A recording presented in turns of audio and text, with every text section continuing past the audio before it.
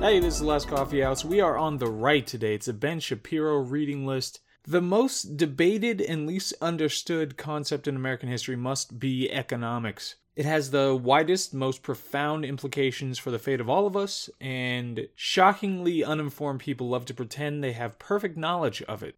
Enter Thomas Sowell, one of the most important thinkers in history and especially recent history. He wrote Basic Economics, A Common Sense Guide to the Economy. That's what we're looking at today. Some background, it was published 2014. I'm not sure if that was the original publication date or that was the 5th edition that we read, the date of that publication. But it illuminates so many corners of the philosophy and empirical questions of economics, and it's much more entertaining than it sounds. It's not a pedantic textbook. It's fun and excitement and frivolity. There are wizards, and it's worth the read. So what's the content? What does it have? What's going on in this thing? We're not going to be able to cover every economics concept obviously addressed here. This is not a one-sitting kind of read. As you know, I've been skirting by book upload dates with other kinds of episodes because I've been reading this tome. So here's kind of the outline of what he goes through. This is just from the table of contents. He talks about prices and markets, industry and commerce, work and pay, time and risk, the national economy, the international economy, and special economic issues. That's a progression of what he talks about. It covers everything, all of it. So important ideas that we're going to pull out of this thing. The availability of money does not determine the value of something. The amount of goods and services available determines the value. So everybody obviously has heard the term supply and demand, and they have some kind of rough understanding of what that means. And the important contention here is the flexibility of the mechanism of prices instead of using bureaucracy. So you take something like a beachfront home. I don't have a beachfront home. I would like a beachfront home. It's a scarce resource. There are more people than there are beachfront homes. So how do you determine how people get those things? In Soviet Russia, government leaders and friends of government leaders would get the beachfront homes, and the same thing with other scarce resources.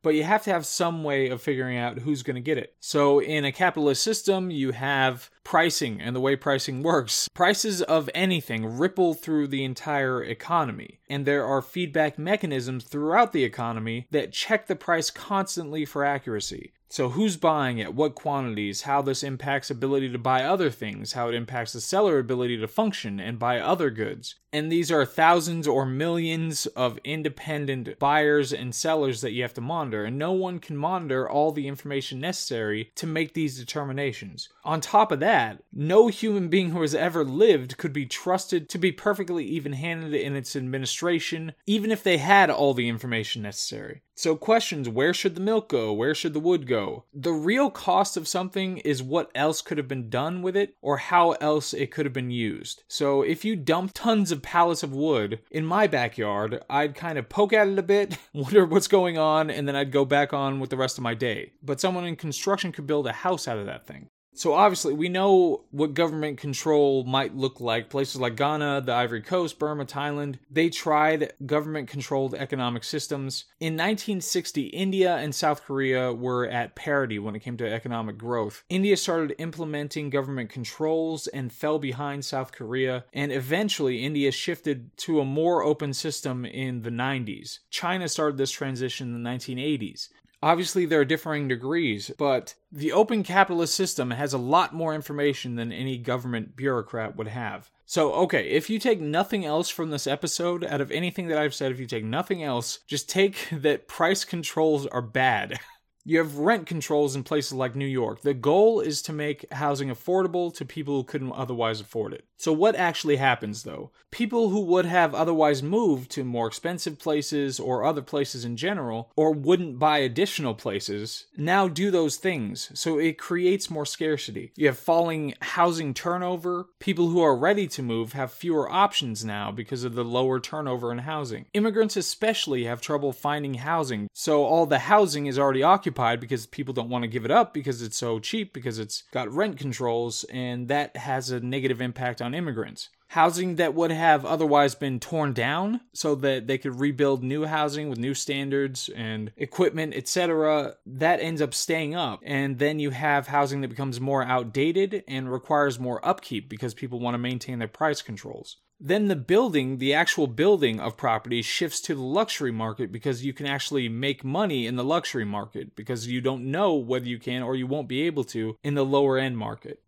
And you have wealthy people who hold on to places that are cheap that they wouldn't have held on to otherwise. And it ends up that affluent people get more of the benefit when it comes to price controls, rent controls in areas like this. And in general, rent controls tend to create higher rents in those cities on average rather than lower the rent so people have more options. Another way to look at it is if you have something like price controls for flashlights in a blackout. If there's a blackout, people really need flashlights to be able to see. There are always the price gougers who just jack up the price of the flashlights they have so they can make more money. If you institute price controls, then suddenly one family, instead of buying 1 or 2 flashlights, they'll buy 20 flashlights just to make sure they have enough because they're so cheap. And then you have scarcity for everybody else. Economics is about what emerges. It's not about what people intended by whatever they're doing. Another question, something that people throw fits about, higher prices in stores located in bad neighborhoods. Now, everybody's been to a gas station, and they can see that in gas stations, things cost more than if you would just go to a regular grocery store. But in bad neighborhoods, they go even higher. So people want to call it greed and just say that these store owners are being greedy, and that's the reason. But it costs more to deliver goods to these areas. When it comes to security, insurance is more expensive. They have to subsidize and take more measures to prevent theft, which happens with greater frequency in these areas. So if you try to use price controls against these businesses, then you're just going to have fewer businesses come to the area. You have to consider the difference between incentives and goals. The waitress doesn't bring you food because she's just trying to help you out. She's trying to get tips. If you made something like medical care free, then people would go to a doctor for every ailment instead of just saying, well, I don't really want to spend the money on something that's not significant, so I'm not going to go to a doctor. You have to consider these kinds of incentives and how they would function. Somebody is going to pay no matter what. That doctor is going to have to spend the time and effort to deal with that patient, whether you want to call it free or not. Wages, we get to wages. So 4/5, as of the writing of this thing, the 4/5 of millionaires earn their millionaire status in their lifetime rather than inheriting it. And other weird things when it comes to wages, minimum wage laws create a surplus of employees. That's really important to understand. If you lower the price artificially of an employee, then suddenly you have way more people who are going to go for that job. There are tremendous hidden costs for things like unions. And then the European Union has been disproportionately amenable to various government controls and unions and that sort of thing. They have a long-term economic slump, especially compared to places like the United States, and slow job growth. U.S. job creation is triple that of Europe. Now, it took centuries to develop capitalism in the West, and we looked at that other book, a great book that talked about how the distinction between being able to use capital and not being able to use capital, and all the things that undergird that, are extremely important when it comes to determining how to create wealth in a community. And that book had its issues, but this book goes over a lot of the same ideas in some of the sections. You can have entrepreneurs all you want, but if you don't have capital, you're not going to be able to do much with that. And one of the biggest ideas that I hadn't considered before that was really important is when it comes to natural disasters. So you have the government who subsidizes areas of natural disaster. So you have something coming through, there's a hurricane or tornado or whatever that destroys a bunch of houses and buildings, etc., causes a whole bunch of damage, and then you have disaster relief. The government comes in and pays for a lot of those things to be rebuilt, or third parties come in and in conjunction with the government, they help pay for a lot of the things to be rebuilt after a disaster. So what does this do effectively? What does it do? It encourages people who would not otherwise be taking those risks in those areas and encourages them to keep doing that. So if they have to repair or rebuild their house every 5 years or something like that, they just do it because the government subsidizes it. They get the disaster relief. Instead of moving to another place so you wouldn't have that wasted labor and wasted economic activity going into rebuilding these things every so many years. And the calculation that was in the book said that you could have paid every Katrina family that was displaced, you could have paid each of them $800,000 to relocate rather than rebuild those places, just to be subject to more disasters later. And I think, if I'm being honest, I think that if the Katrina families who suffered at the time, if they had heard that, okay, we can rebuild or we can be given $800,000, I think they would have taken the money, and I think they would have relocated to Oklahoma or something like that. And then obviously something oft forgotten from the 2008 crisis was that riskier lending was forced by statute. The government said, give loans to riskier people who wouldn't otherwise be able to get loans. Does that seem like a good idea on the face of it at all? Then there are issues, of course, of corruption. Even if the government was perfectly benign and positive and great, you'd still have all the issues we already talked about, but you do have corruption as a major issue. Places like Congo and Bolivia have been suffering from it for a long time. Obviously, places like Venezuela. And the question is, who monitors the monitors? The Soviets put party members everywhere, just in every inch of the mechanism of governing. And this leads to incredible inefficiency. And there were actually, during the Nixonian years, Nixon actually put into place wage and price controls. Obviously, he was a Republican. The artificial prices caused problems. Farmers would end up shipping their goods to foreign countries because they couldn't make money here. People would clean out grocery stores because the prices were kept low, so artificially low, that they would just buy them up. So whoever got there first, and then you'd have scarcity for everybody else. And this was an effort of political expediency rather than considering it long term, because you don't have to deal with the effects long term. You can just blame it on somebody else, something that's has a time horizon of 10 years. Then you're already out of office by the time you have to worry about that. There's this issue where Maryland raised taxes on millionaires, and then the millionaires left, and then overall Maryland made less in tax revenue because of the people who left. And then on the flip side, when places have lowered the capital gains tax, that led to more economic activity, which increased the overall tax rate and tax revenue. National debt is most important to understand in relation to GDP and income of the country, and as a percentage of income rather than just it's one number that's going one way or another. You have to look at the income and the GDP to determine the relative importance of the national debt to that. Obviously, the national debt, it just scares the hell out of me when it comes to our country right now, and Trump hasn't done much about it when it comes to fixing it. He's pretty much just been spending like crazy. He's been a very middle-of-the-road kind of conservative, so I mean, this is going to have serious long-term consequences. When it comes to the value of politicians, you can only speculate. You don't get to know the value of them before they get in office, which is a scary, scary thought. And there are these ideas of the do something versus do nothing policy. When it comes to a politician, obviously, the general idea is that they need to be doing something if there's a crisis. In 1987, Reagan did nothing about the economic crisis, and there was a following 20 years of economic prosperity. But it's important to point out that this isn't a controlled experiment. These are extremely complex situations.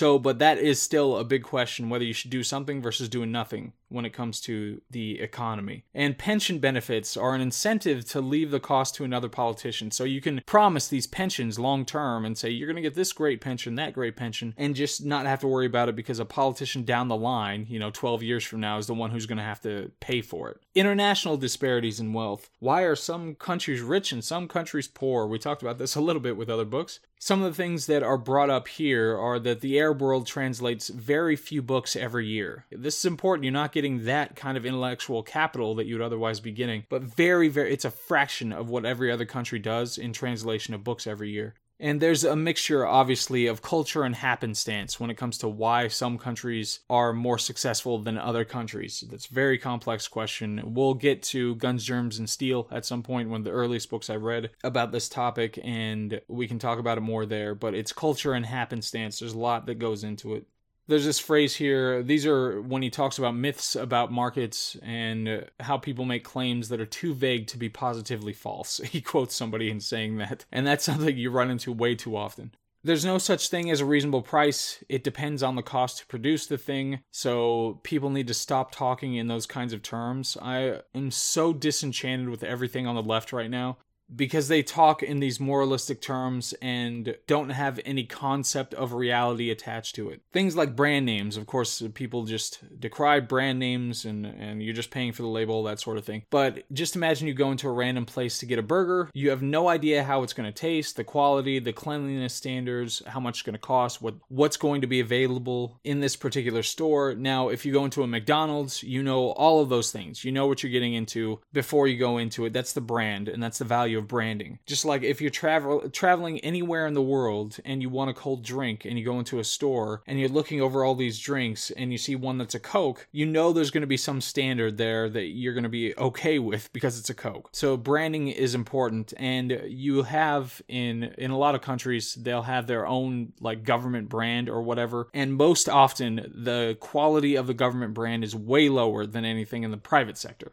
And this idea, nonprofits, they have an interest in alarming their constituencies so they can get more action, get more donors. And they have little incentive to be honest about these things. So when you see these nonprofits who are advocating X or Y, you have to be really suspicious of whether they're willing to be honest about what's going on.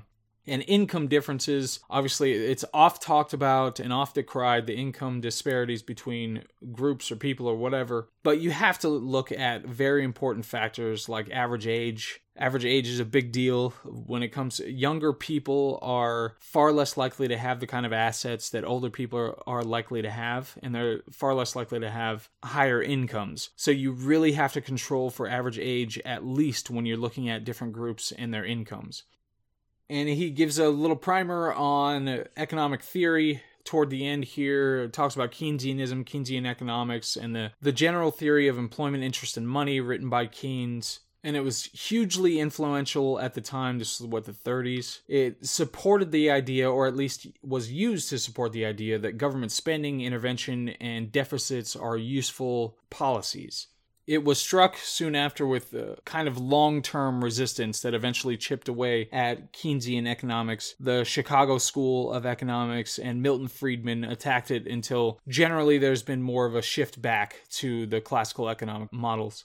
There's a warning about how economists need to not overpromise what they can predict and not predict, and what's going to work and not work and all that stuff. And he goes back into price controls one more time to talk about bread and butter and champagne and caviar. So if you look at, bread and butter are things that are necessities, champagne and caviar are not. So you have price controls on bread and butter, then you're working within an economic system where the people who sell bread and butter are still competing with the people who sell champagne and caviar. So you're going to have capital shift from one area to another, and suddenly you have fewer people producing the bread and butter and more people producing champagne and caviar. So my analysis, all right, that was the book. Excellent, beautiful stuff. Economics is more philosophy than hard science. That's something that you realize as you're studying it more and more. So much is up in the air. Sowell here is providing more a framework for thinking about economics rather than insisting that his empirical claims are the end-all be-all and are correct and need to be replicated everywhere. He couches what he needs to couch where we can know more or less about the empirical claims, like when he talks about Reagan's lack of intervention and how it's not a controlled experiment. But it's most important to understand the way that the thinking goes when it comes to these kinds of economic principles. These are very complex systems, and it's very important to not just ideologically say that 100% we need to have government control of this industry or that industry.